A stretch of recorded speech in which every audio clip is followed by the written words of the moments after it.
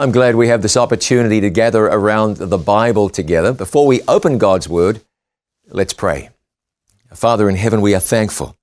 Thankful that there is a God in heaven that the Bible describes as being love.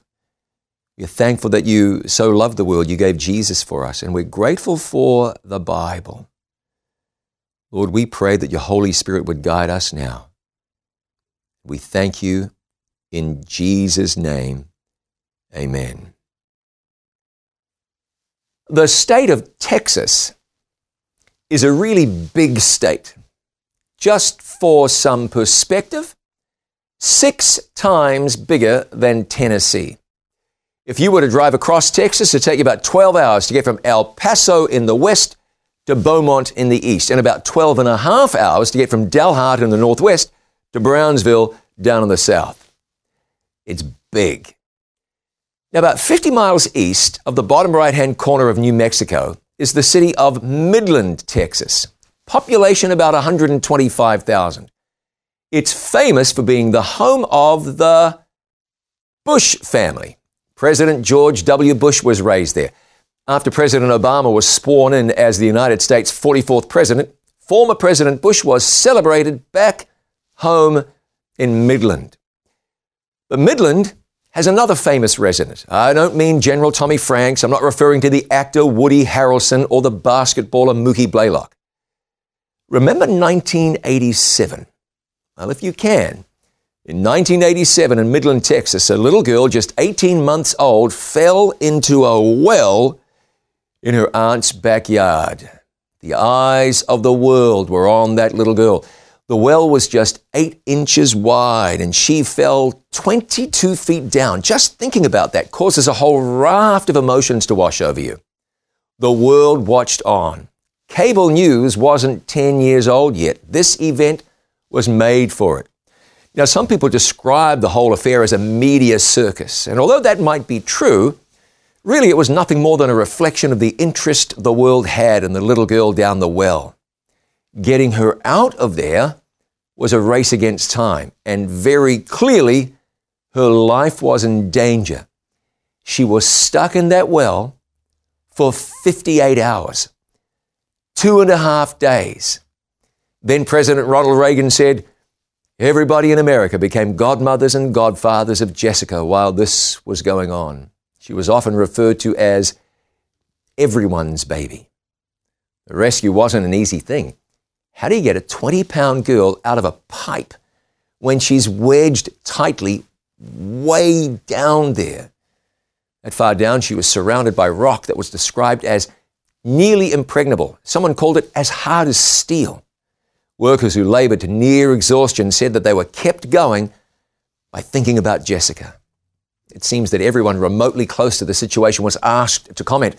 The physician who delivered Jessica was interviewed by the Odessa American newspaper. She said she was praying for the child.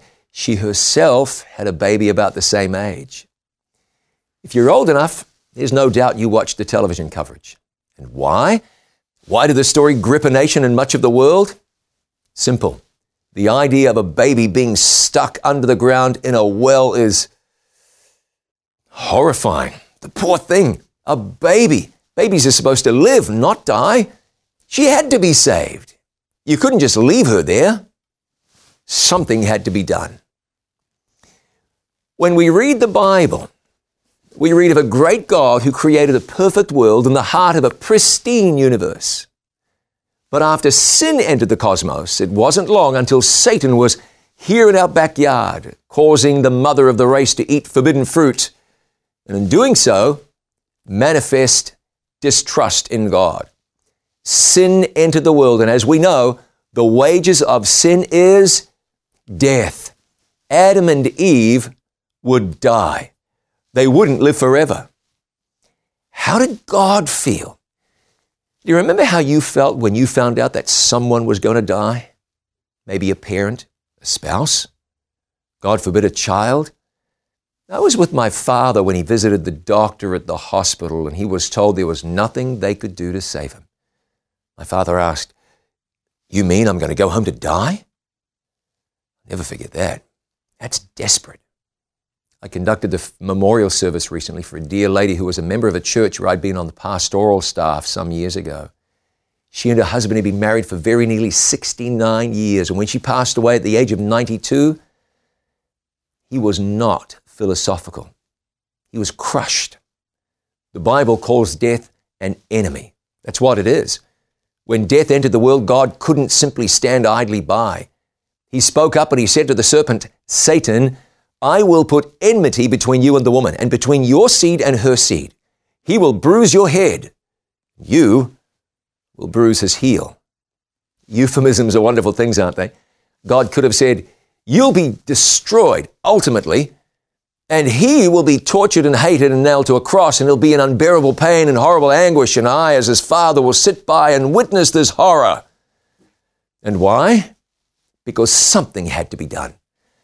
A planet filled with God's children would be stuck down a well with no way out and with time running down. And rather than leave them to perish, the Son of Man came to seek and save that which was lost.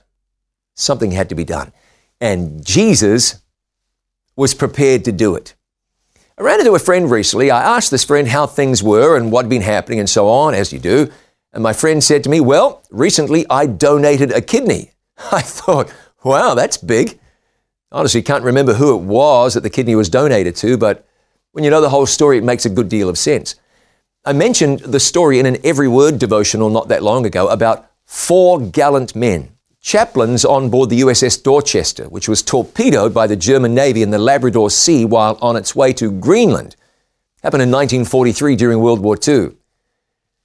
There weren't enough life jackets for the men on board, so the chaplains, one a Methodist, one a pastor from the Reformed Church, one a Catholic priest, and one a Jewish rabbi, gave up their life jackets to the soldiers, and they went down with the ship. Oh, that's really big. But Jesus didn't do just that. Romans 5 verse 8 says, while we were yet sinners, Christ died for us. He didn't just die for members of his own team or for a friend or for members of his own faith or citizens of his own country. He died for all. Everyone was important to Jesus. And he demonstrated that one day in an event where people were tempted to think the opposite. It's a remarkable story. Here's what the Bible says. Then Jesus went thence and departed into the coasts of Tyre and Sidon. This was a heathen country. It wasn't the Bible Belt. This was more like New England in the United States, where all 4 states with the lowest church attendance can be found. Jesus had placed himself where the unbelievers were. Now notice that. Jesus put himself where the unbelievers were. Didn't spend all of his time there, but he spent plenty of time where he could mix up with people that just didn't have the light. Jesus told us that we are the salt of the earth. Salt is designed to diffuse flavor, to impart taste. It's a preservative quality. Salt exists to make a difference. It can't do that when it stays in the salt shaker. It has to get out of the salt shaker and mix up just a little bit. It's then that salt is actually worth something. And now in Matthew chapter 15, verse 22, the Bible says, and behold, a woman of Canaan came out of the same coasts and cried unto him, saying, have mercy on me, O Lord, thou son of David. My daughter is grievously vexed with a devil. You know, it's obvious that somebody had been doing some witnessing. Notice this. The woman knew something about Jesus, quite a bit actually. She knew that he was the son of David, the one the Jews called the Messiah. She knew that, so that means that somebody had been talking. Even if all they were doing was talking to each other, they'd been talking. Maybe somebody had been talking to her. She found out about this man who healed. She understood enough about him to know that he could heal her daughter and that he had authority over evil spirits. I wonder, now we're wondering here, but I think this is sanctified wondering. There were plenty enough Jews living where she lived. Do you think one of them witnessed to her? Maybe one of them spoke of this Jesus to her, at least spoke about Jesus in her presence. That person who spoke about Jesus never saw this woman come to church or to the synagogue, maybe never knew that she ever responded to the name of Jesus. We don't always know. But she heard. Sometimes people don't respond when we tell them, but we tell them anyway. They don't always accept our invitation or show interest in our faith. But the time comes. And who are they going to call? The time comes. And what are they going to do? The time comes. Just when that time is, that's not up to us. That's up to the Holy Spirit. In the meantime, we let our light shine. Now, verse 23. But he answered her not a word. And his disciples came and besought him, saying, Send her away, for she cries after us. He didn't answer. Why didn't he answer? Now notice something.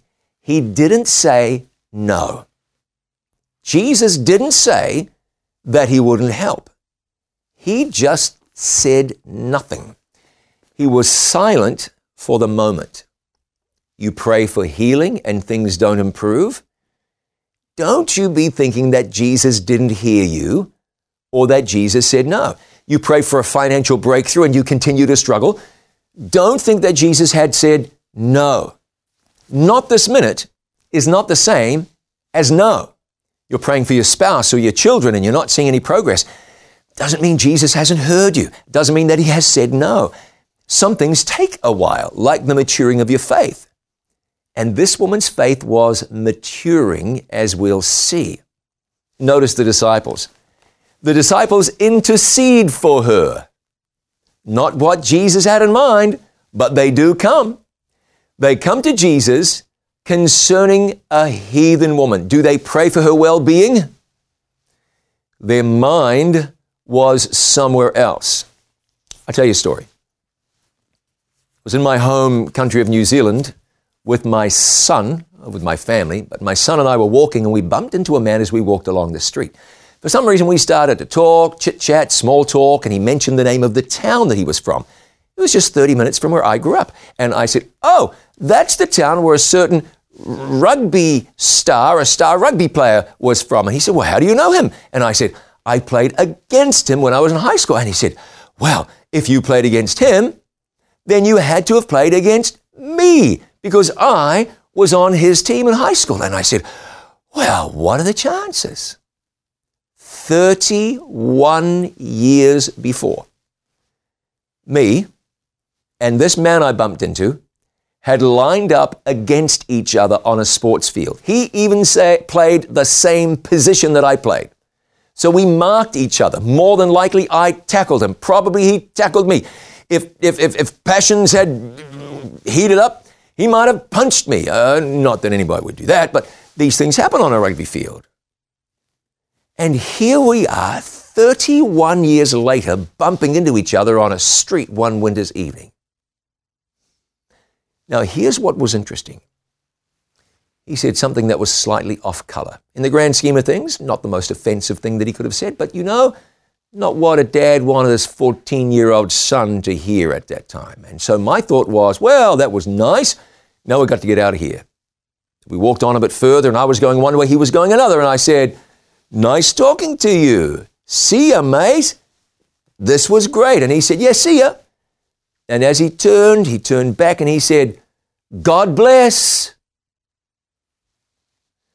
Now, if someone says that to you on the street of Chattanooga or Birmingham, Alabama or Dallas, Texas or Richmond, Virginia, you're not surprised. People say that here. I believe there may even be many people who bumped into others and said, God bless you. You know, where I live, there are probably more church members than non-church members. In fact, there's probably more church members than there are people in the entire area. You know how that can be. Inflated church rolls and all.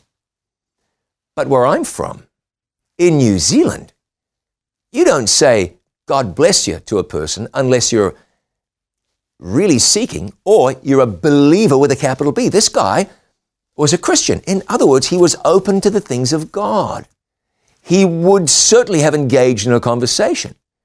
He said to me, God bless you. Now you might say, well, he was always a believer and so maybe that wasn't so important. Not so, because God has given to his end time Christian people in the last days some really important truths to share with everybody. So there were some things that maybe he could have been blessed by.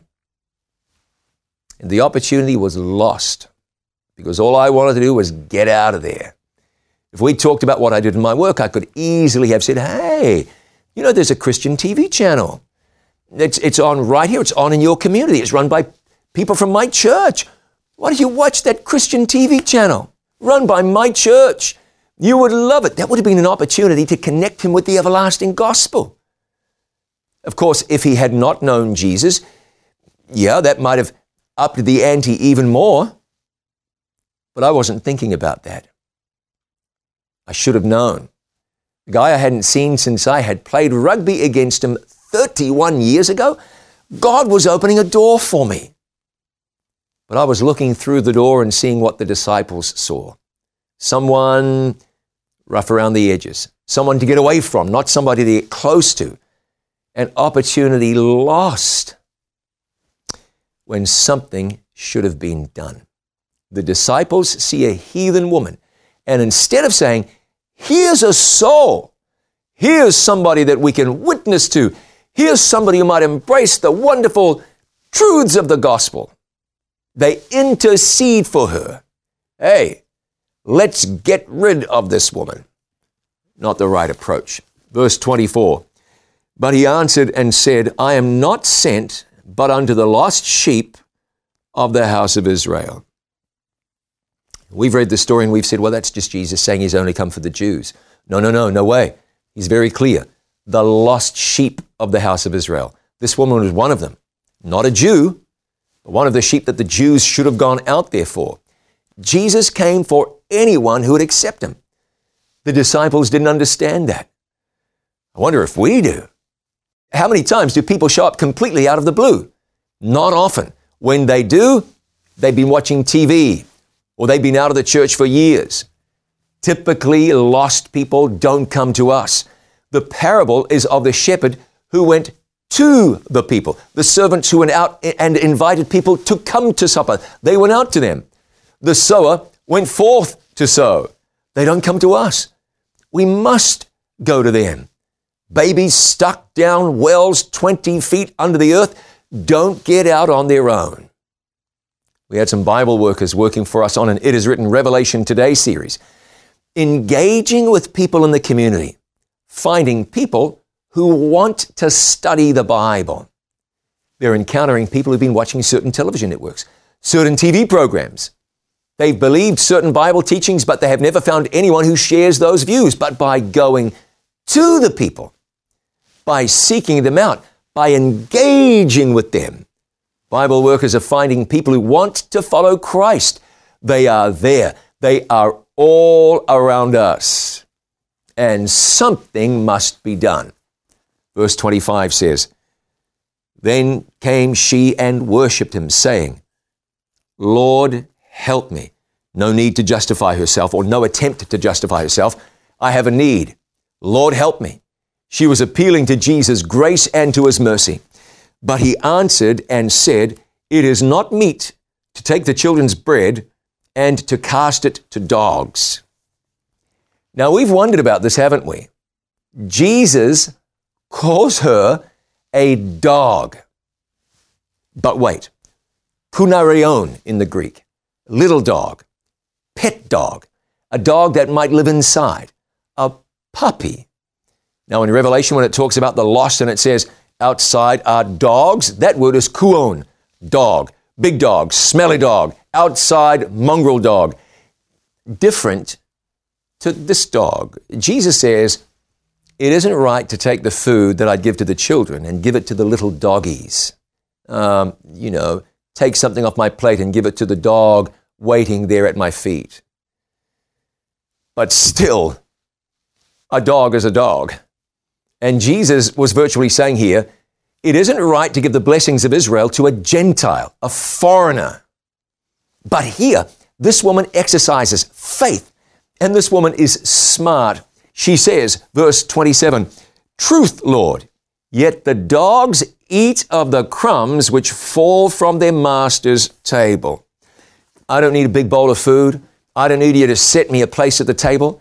I don't need my cup to run over. I just need a drop. I just want scraps and crumbs. It's like when the centurion spoke to Jesus and he said, don't come to my house, just speak the word. That's what she's saying here.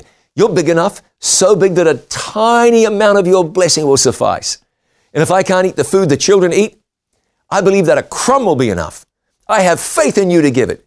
I believe you'll supply it. I've come a long way and I'm not letting you go now. I will not let you go unless you bless me. Really, that's what she was saying. Verse 28, then Jesus answered and said unto her, O woman, great is thy faith.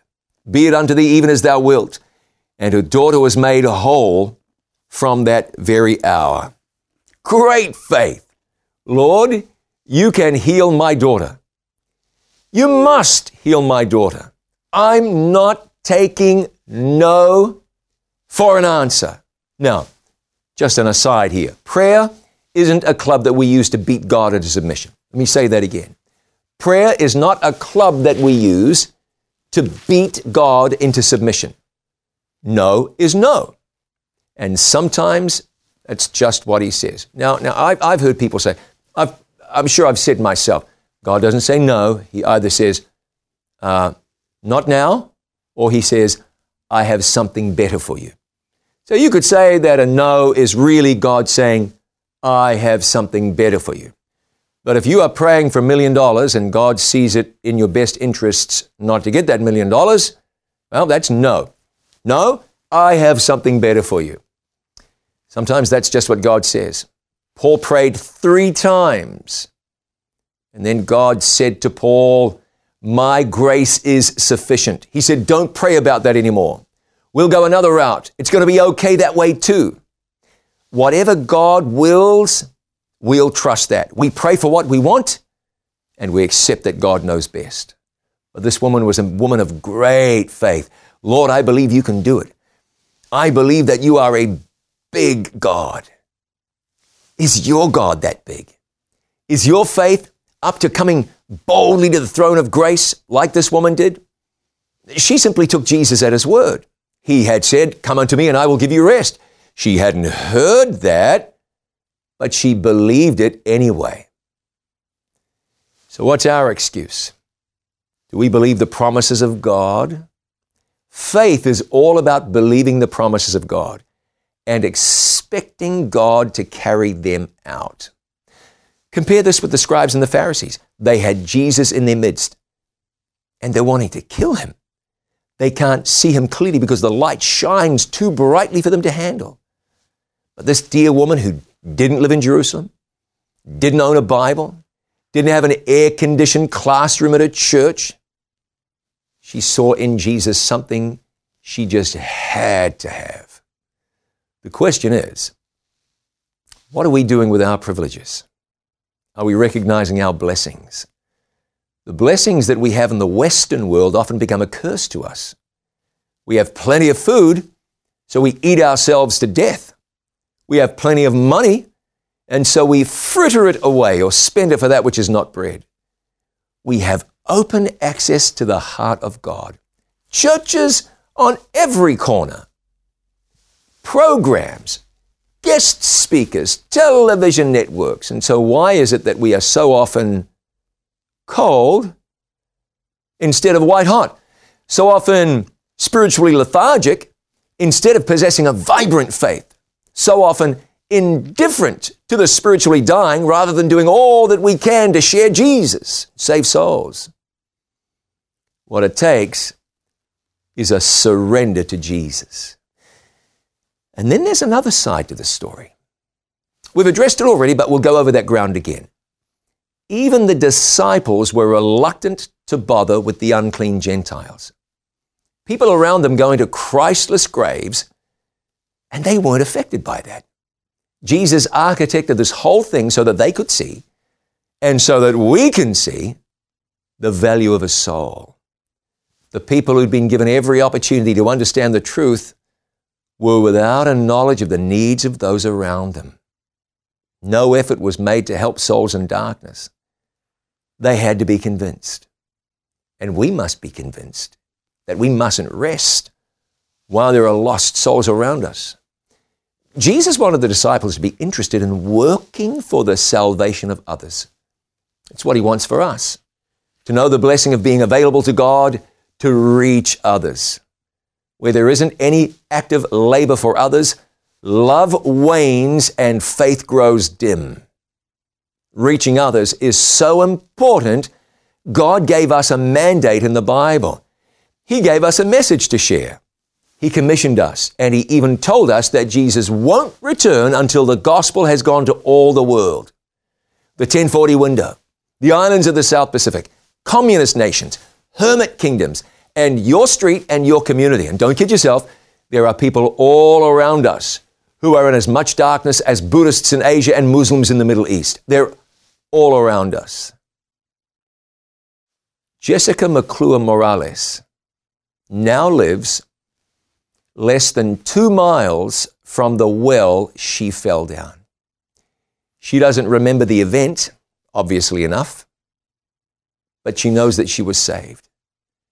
Saved by people who cared. Saved because help came from above. And because those people cared, she's alive today. If I remember correctly, she had a little toe amputated. Other than that, there are no visible scars, visible reminders of her time down the well, except for a little scar on her forehead. Which means that every time she looks in a mirror, if she should stop to recognize it, she sees a sign that somebody came to save her, and she was saved when she could not save herself. When you hear the name of Jesus, remember that somebody came to save you. When you see the Bible, remember this book contains the story of somebody who came to save you, the great plan of salvation, the gospel message. Remember the young lady, remember the lady who came to Jesus and she asked for dog food. It doesn't take much. Just give me a crumb. Remember this woman who had a need burning in her heart. And she came to Jesus and she pled. And she demanded in an appropriate sort of way. She believed that he was able to bless. And she told him she was there to be blessed. Does your faith work like that when you come to God in prayer? I believe in you. I know you're the Son of God. I know you're the Prince of Peace. I know you exist to bless. I know you want to lift me up. I know you want to bless my life. You come to God with those thoughts in mind. All right, just give me a crumb. Just give me a little bit. That'll be enough. Lord, bless me. She was a woman of great faith, and her faith was rewarded. She'd heard of this Jesus, and she believed that he could do in her life what he'd done for others. And God can do for you what he's done for others. We want to pray now and tell God we expect his blessing. Tell God even if it's the crumbs, we'll take the crumbs. That's enough. Come on, let's pray together. Our Father in heaven, we're encouraged today that a lady came to Jesus and exercised great faith. Just give me the crumbs. She believed that you could do in her life what needed to be done. She believed a little from you would go an awfully long way. And we pray the same. You are our hope. You are our strength. You are our way forward. And we pray as she prayed, give us the crumbs. Give us as much as we need and all you can, but we'll take what you decide is right for us. Father in heaven, I'm reminded too of this young lady who went down the well and now has a visible reminder of the fact that she was saved. Our visible reminders in the palms and the feet, the brow of Jesus. We thank you for help from above, for rescue and salvation. Give us grace to live in faith and in trust, we pray. In Jesus' name, amen. Thanks for joining me. God bless you.